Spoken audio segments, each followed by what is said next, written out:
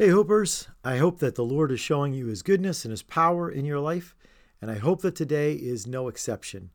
I pray that we have opportunities in this day and every day to share Jesus with people, whether it's as simple as an invitation to inviting them to church, or whether it's just a small act of service and love, or whether there are large things we can do so that people know that Jesus saves. I pray that that's always something on your radar and something that you can do even in a time where we're not doing a lot outside of our homes. I hope it's something that God gives you the wisdom and the insight to always be a representative. Today, I want to talk about a story in Ezekiel.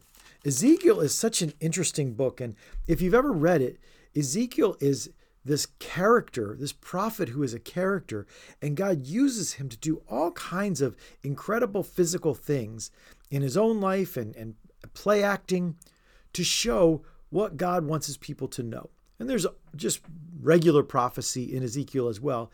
But the things that stick out to me are the things where Ezekiel does something because God asked him to do it so his people would understand and would know. Ezekiel chapter 37 may be one of the most famous or reliably understood or known stories in all of the book of Ezekiel. It's a story that we call a story of dry bones. And what I want to do is just read it and talk about it as we go through it. And I pray that what it does is gives you kind of what was intended to give Israel through Ezekiel.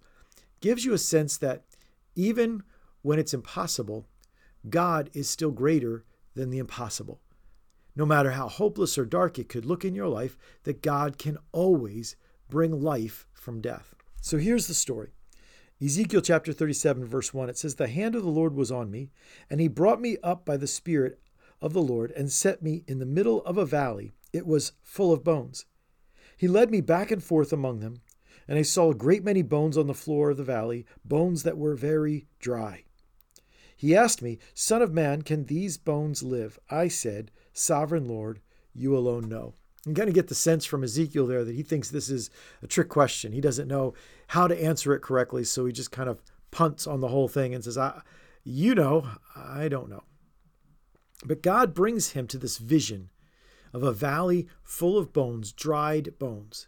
It's not just that these bones represent dead people. It represents people who've been dead for a long, long time. People whose life has long since gone away. And the very fabric of what it takes to be alive is long gone. There's no flesh, there's no muscle, there's no organs. It's just bones, dry bones. And there are many, many of them in this valley. God wants to use this picture as a picture to Ezekiel and a picture to his people and a picture to us of hopelessness, of a spot in your life where things have gone too far. They're too lost. It's too done. There's no way it could ever come back to life. Son of man, can these bones live? Only you know, God. So then God does this. He says to him, "Prophesy to these bones and say to them, 'Dry bones, hear the word of the Lord. This is what the sovereign Lord says to these bones. I will make breath enter you, and you will come to life. I will attach tendons to you and make flesh come upon you and cover you with skin. I will put breath in you, and you will come to life. Then you will know that I am the Lord.' So I prophesied as I was commanded, and as I was prophesying, there was a noise, a rattling sound, and the bones came together, bone to bone. I looked, and tendons and flesh appeared on them, and skin covered them, but there was no breath in them. Then he said to me, 'Prophesy to the breath. Prophesy, Son of man, and say to it, this is what the sovereign Lord says. Come, breath, from the four winds, and breathe into these slain that they may live.' So I prophesied as he commanded me, and breath entered them, and they came to life and stood up on their feet, a vast army." That's where the vision ends, and I want to keep reading in a minute about what it means. But Ezekiel is told by God to prophesy, to speak before it happens, to believe that God is able, in spite of the evidence in front of him, God is able to do what is impossible. Most of the time in our lives, we are well aware of what's impossible. And I would say more often than not, that causes us to feel defeated, discouraged, and really like our faith hangs by a thread. So God says to Ezekiel, I want you to declare this. I want you to say this, that I'm going to bring these bones to life. I haven't brought them to life yet, but I want you to say that I can. And because I've told you I am, I want you to say that you know I will. And so Ezekiel does it. And these bones come to life. These bones begin to form into bodies. And then he tells them to prophesy again to the wind so that breath comes into them, so that they come alive again, improbably come to life. And he closes it by saying, and there they stood, a vast army. In that time, I don't know that there could be a sharper contrast from dry bones filling up a valley to a vast army.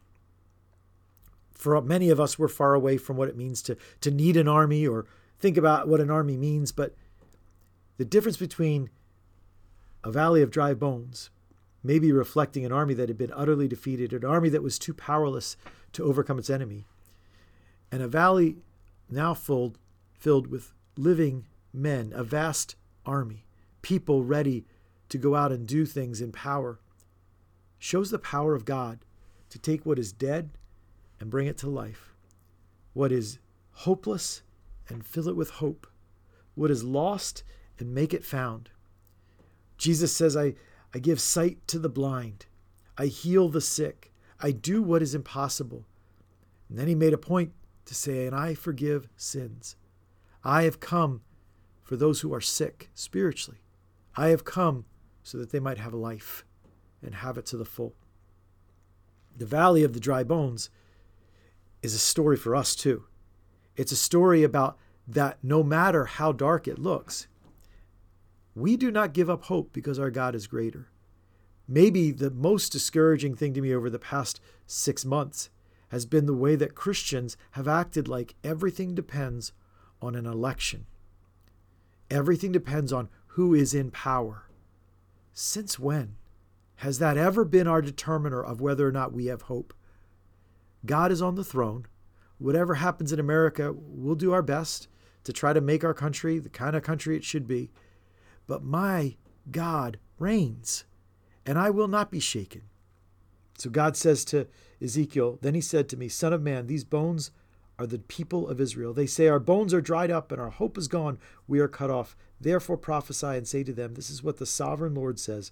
My people, I am going to open your graves and bring you back up from them. I will bring you back to the land of Israel. Then you, my people, will know that I am the Lord when I open your graves and bring you up from them. I will put my spirit in you and you will live. I will settle you in your own land. Then you will know that I, the Lord, have spoken and I have done it, declares the Lord.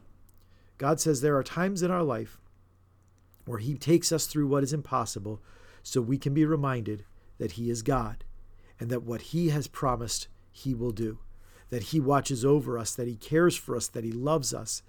And in the middle of being the valley of the dry bones, it can feel like you are forgotten and it is devastatingly over.